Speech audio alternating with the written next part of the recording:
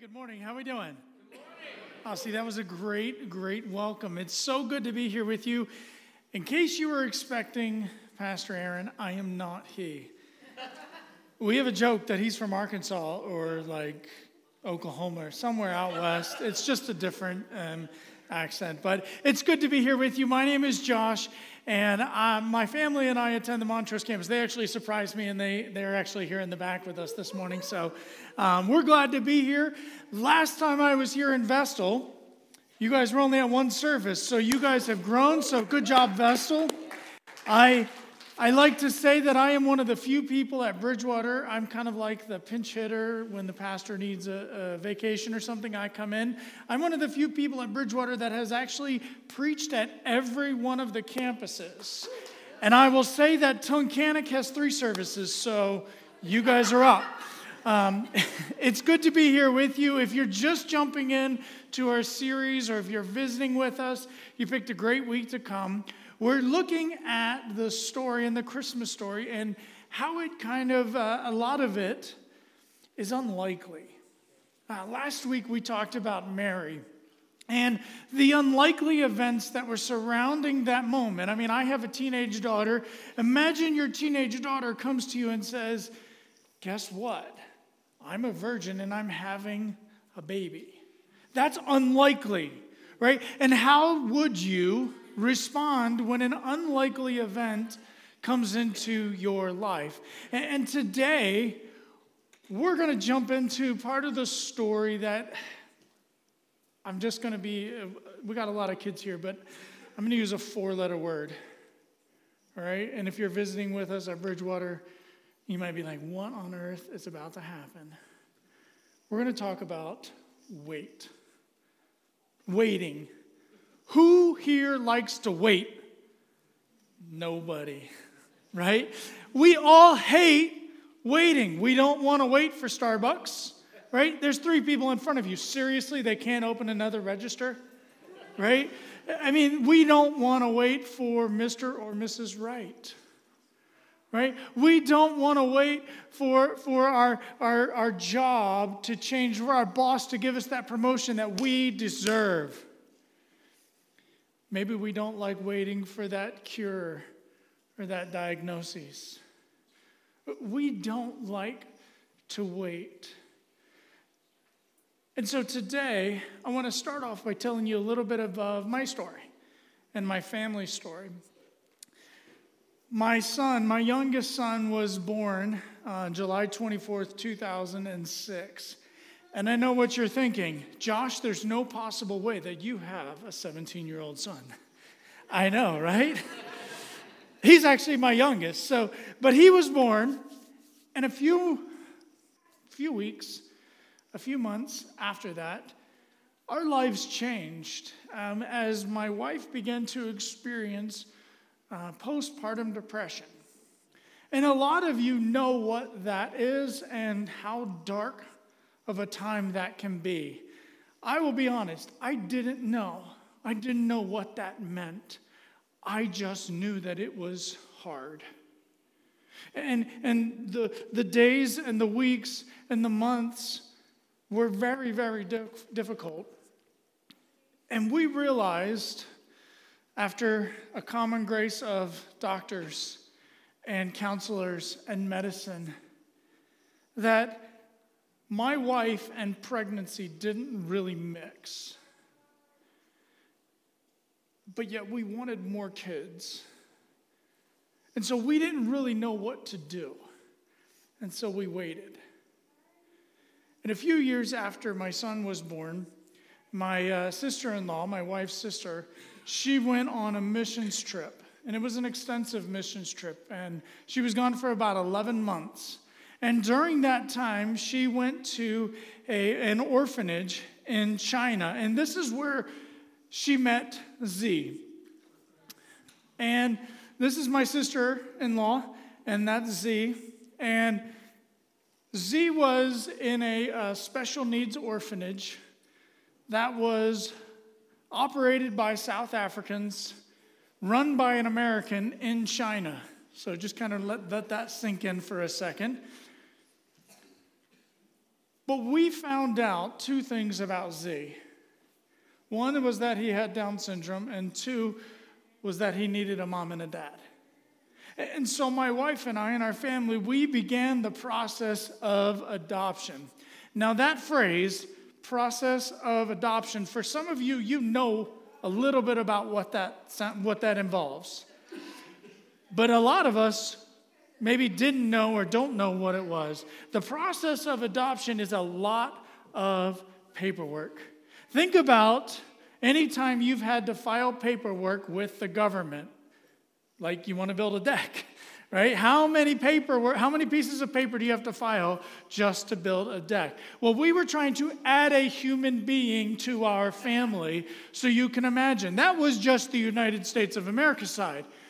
We were also working with the Chinese side. So we were filing papers, and we were starting interviews and documentation, getting all of that going. And it was hard.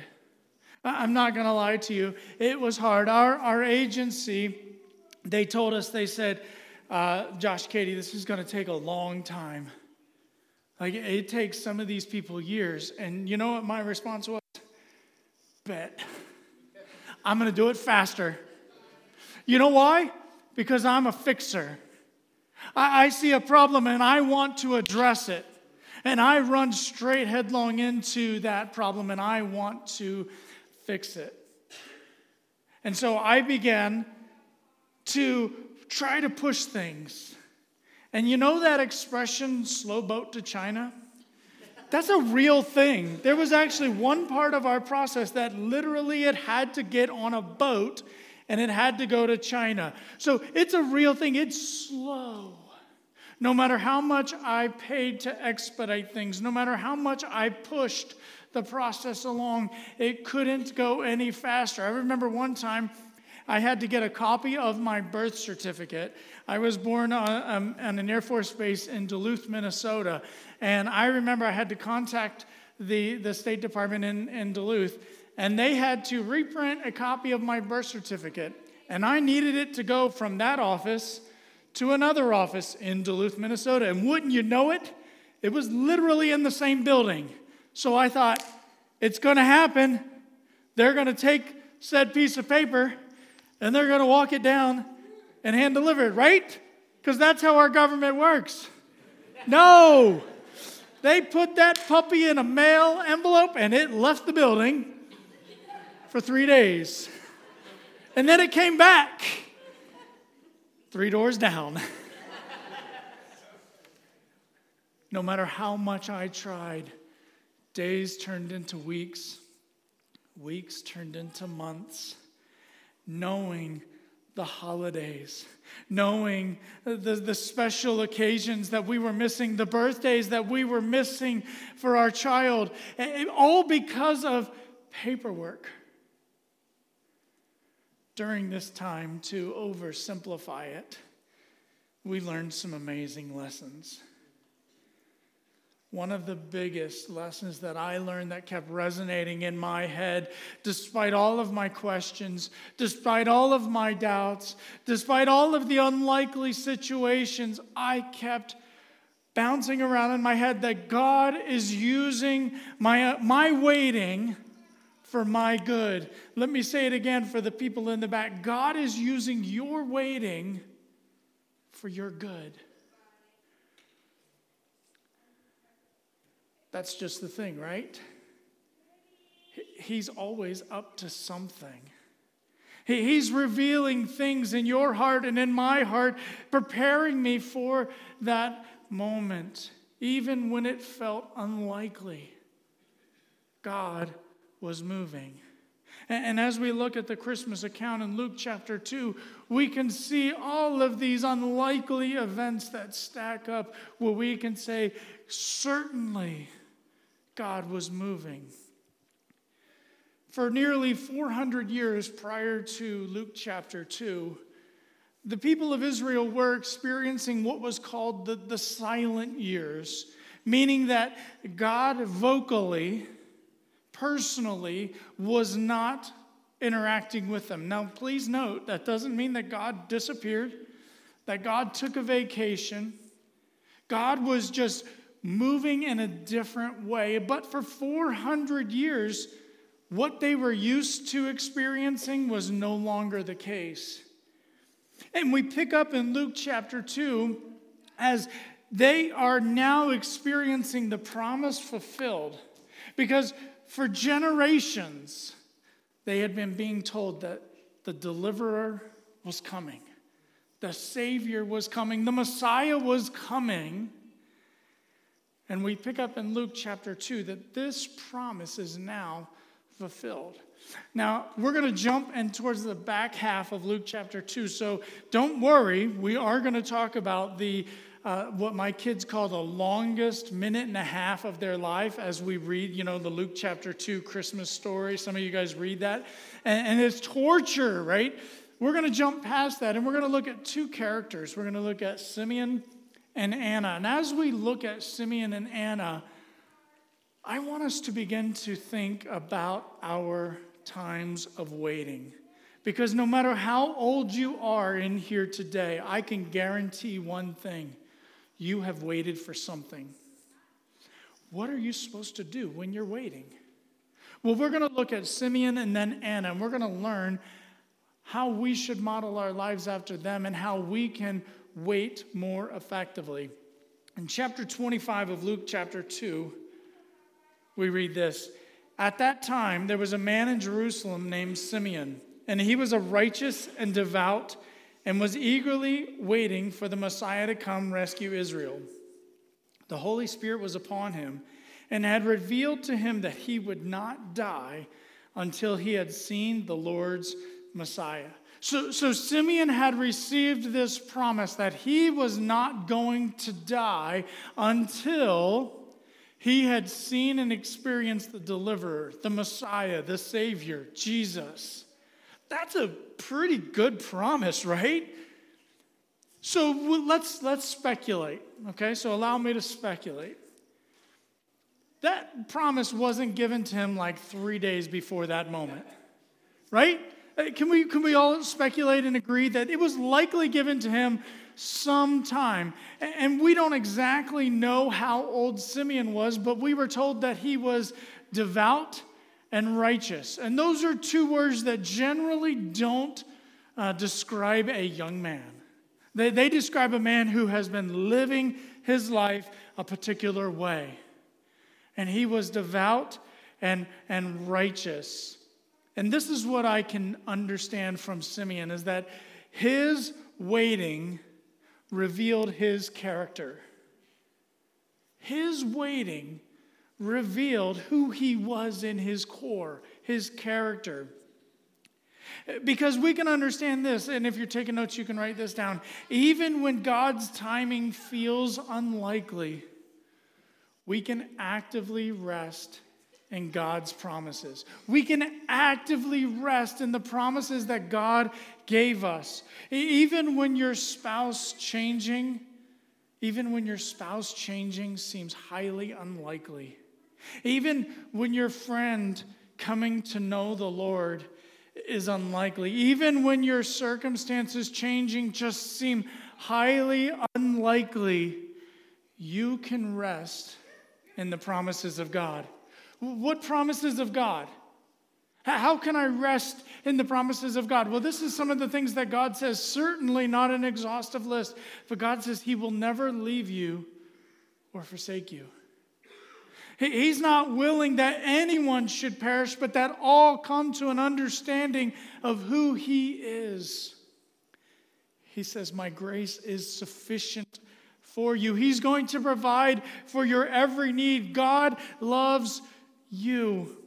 He has plans for you. He has plans for your good, for your hope, for your future. So day after day, month after month, year after year, we see that Simeon kept trusting and kept waiting until one day, in verse 27, that day, the Spirit led him to the temple. So when Mary and Joseph came to present the baby Jesus to the Lord as the law required, Simeon was there. And he took the child in his arms and praised God, saying, "Sovereign Lord, now let your servant die in peace as you have promised. I have seen your salvation, which you have prepared for all the people. He is a light to reveal God to the nations, and he is the glory of your people." Finally, God's promise was delivered, and Simeon got to experience the joy of God's faithfulness. Simeon's waiting revealed what he believed to be true about God, because waiting reveals what you believe. Waiting reveals what you believe and what you believe in, what you trust in, what your confidence is in, because God has kept his promises before. And guess what? I'm going to spoiler alert. He's going to continue to keep his promises. He's going to continue to keep his promises even when it's highly unlikely. God will continue to keep his promises. So, something to think about. What does your waiting, when you're waiting for something, we've already established that we've all experienced waiting, and likely we're all presently waiting for something. So what does your waiting reveal about what you believe? And maybe, secondly, how can you actively rest or actively wait like Simeon did? Because understand this, Simeon wasn't static. He wasn't idle. He was a very active waiter. He was an active participant in waiting, because we see that he kept listening to God. He kept on obeying God. He listened to God when God said, "Hey, go to the temple today." And so he went. He continued to obey God. He continued to rest in his promises of what God said, because God said he was going to do it, so he expected him to. And what he realized was that the timing of that promise was not up to him. It was up to God. It was up to God to determine the timing of that promise. This is how we should actively wait and actively rest when timing seems unlikely. Notice that waiting is active. And all the fixers, we rejoice, right? Because none of us, if you're a fixer in here, none of us like to sit on our hands, right? I'm just waiting. I'm waiting. I got to do something. Let's do something because I got to fix it, right? Waiting is active, not passive. So we looked at Simeon. Now let's look at Anna. Anna, you might describe her life as being filled with difficulty. We're told in these verses that we're about to read that after about 7 years of marriage, she was widowed. And some of us know how difficult that would be today, but in that day and age, it was even more significant. And again, allow me to speculate a little bit. Most marriages in those days, the woman would be in her late teens and at latest early 20s. So let's speculate that she was married at 20 years old, and by 27, she was a widow. And so let's read, starting in verse 36. Anna, a prophet, was also there in the temple, and she was the daughter of Phanuel from the tribe of Asher, and she was very old. Her husband died when they had been married only 7 years, and then she lived as a widow to the age of 84. So she is described as being very old. Now, I am smart enough to know that when you encounter a woman who has experienced a full life, you do not use, and if you're new to this idea, do not describe them as very old, That's just not smart, all right? So, but this is what Dr. Luke decides that he wants to describe her as very old. And so how else did he describe her? That she was bitter. She was angry. God dealt her a tough hand, right? No, that's not at all what we see, because as we continue to read in Luke, it says this: she never left the temple, but stayed there day and night, worshiping God with fasting and prayer. And she came along just as Simeon was talking with Mary and Joseph, and she began praising God. She talked about the child to everyone who had been waiting expectantly for God to rescue Jerusalem. She was waiting for God's deliverance. And when he showed up, she knew exactly who it was, who he was. Luke tells us, Luke says, well, then she sat around and she watched Netflix and was scrolling on Instagram, liking the different cat videos. No, that's not at all what she did. She started off by being in the church, in the temple, day and night. Now, I'm just going to put this disclaimer. Pastor Aaron probably would have a little bit of an issue if you were like, I'm not leaving. I'm staying here day and night. I mean, you might end up with a job, but, that's what she did day and night. Why? Because she was expecting God's promises to be fulfilled. So she waited. And how did she wait? Well, she waited with praise and worship. She waited with fasting. She waited while praying for the deliverer to come. Because if you're taking notes, even when God's timing feels unlikely, we can actively wait with praise, with fasting, and with prayer. When I have to wait, I find it very easy to be focused on the complaint, the frustration, the trying to fix it myself. She waited decades for this to be fulfilled. Not only was she having to trust God to provide for her as a widow, but she was trusting God that his promise of redemption, his promise of the deliverer, his promise of a Savior, she trusted that was going to happen. And she waited.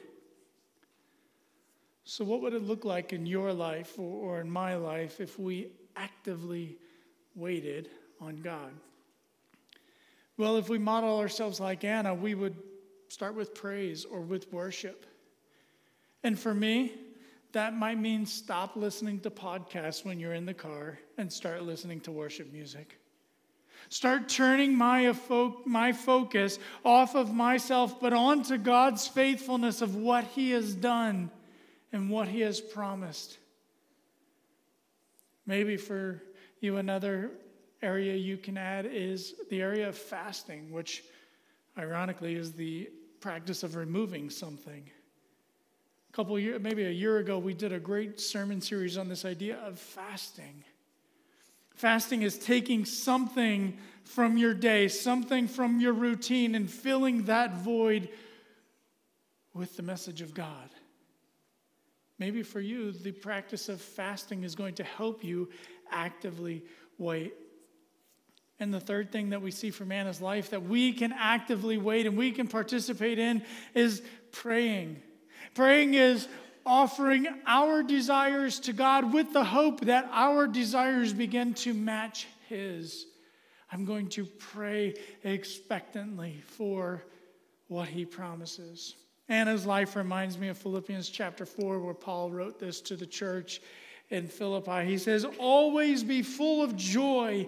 I say it again, rejoice. Let everyone see that you are considerate in all you do. Remember, the Lord is coming soon. Don't worry about anything. Instead, pray about everything. Tell God what you need and thank him for all he has done. Then you will experience God's peace, which exceeds anything we can understand. His peace will guard your hearts and mind as you live in Christ Jesus.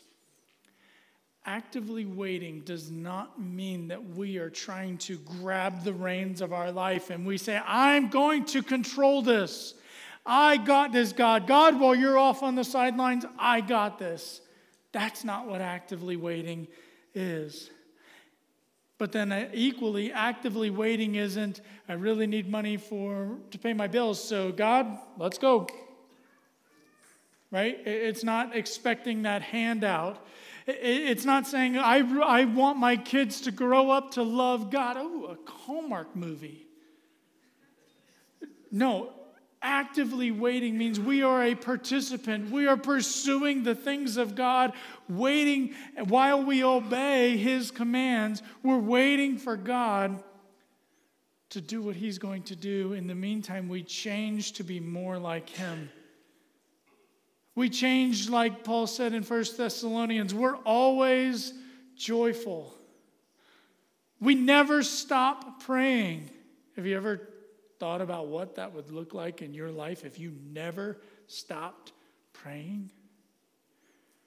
The psalmist says, we enter His gates with thanksgiving and His courts with praise. This is what active waiting can look like in your life.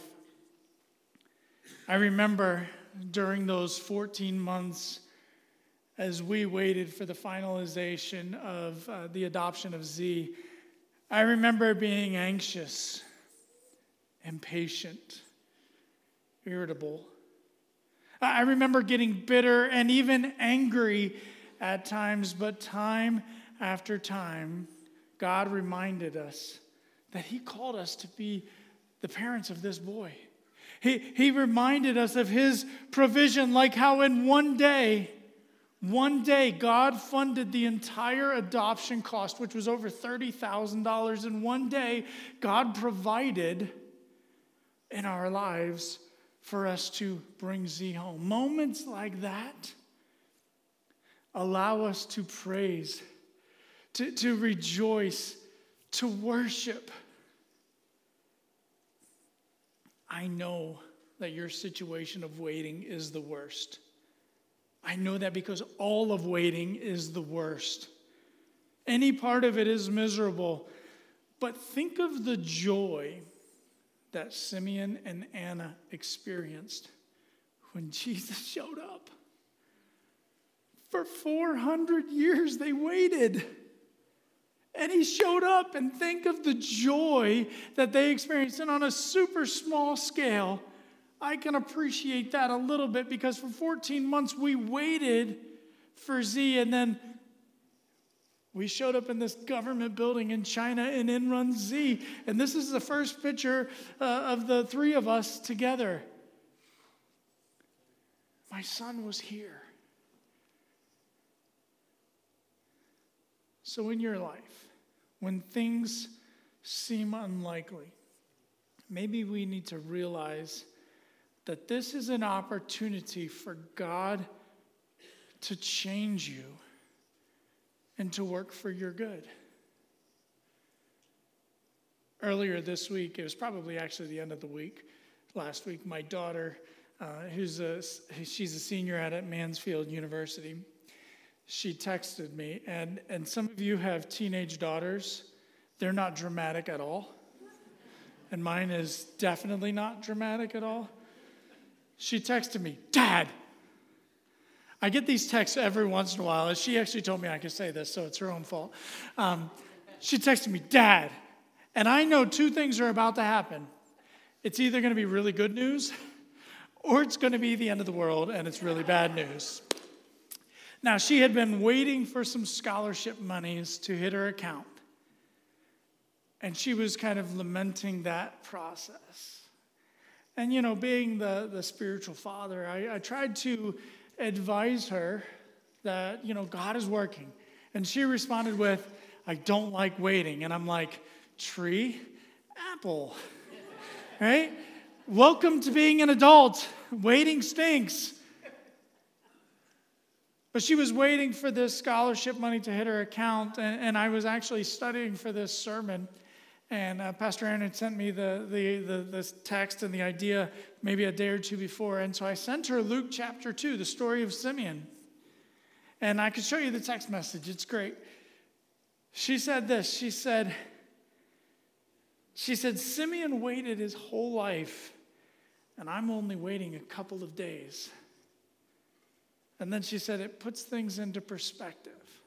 How long we wait and how significant these things are. And God knows the big things, and God knows the small things. And praise God, she got scholarship this week, and it more than covered her bill, and she's walking away with a credit. So God works even when things don't look like it.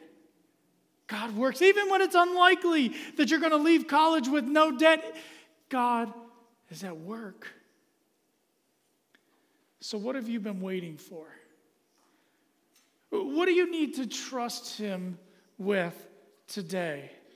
Is it your future? Is it your finances? Is it your family? How can you actively wait on God for those things? What act of obedience do you need to begin to add to your life? Is it praising and worshiping Him more? Is it fasting, removing something so that you can focus on Him more? Is it praying and hoping your desires and praying for your desires to become like His? And what lessons is God trying to teach you today while you wait? For some today, I would imagine that God has been waiting on you to wait for Him. You see, for so long, you've been holding the reins of your life saying, I've got this. I can do this on my own. I don't need anybody else. And God is waiting for you to realize that everything you've tried to do on your own doesn't work. It won't work. And God is waiting for you to give up the reins, to give up the control of your life and put your trust in Him, because He sent His Son Jesus to be the Savior, not just of Simeon and Anna, but of you and me. That's who Jesus is. And did you realize that likely when you make that decision to give up the control of your life and to trust Jesus for your salvation, I would almost imagine there's somebody in this room or somebody close by that right now they're waiting. They're waiting for God to work in your life. And they're waiting, and when that happens, they're going to rejoice like Simeon and Anna, that you have given up the control and you have placed your faith and trust in Him, and you've experienced the salvation that they were waiting for. That's the effect of your decision. So allow us, as we close in prayer, to prepare our hearts for what God is going to do through us. What does He want you to put your faith and trust in Him for? Let's pray. God, You're a good God, and we thank You for Your love. And God, we don't deserve it. There's not a person in here who could say that they deserve Your love. But yet You give it freely. And God, for some reason, You give us the opportunity to experience salvation that only comes from You. God, this morning as we close out this time, God, I pray that if there's someone here who does not yet know what it means to experience the salvation that comes through Your Son, Jesus, that today would be that day. That they would find someone on the stage, that they would talk to Pastor Aaron, that they would talk to me, that they would find someone with a blue and white name tag, and they would say, I need to know what this salvation means. How can I give control of my life to God? God, today, even when things seem unlikely, may we experience Your goodness. May we experience Your love and Your faithfulness to us. God, and we pray all these things in Your Son, Jesus' name. Amen.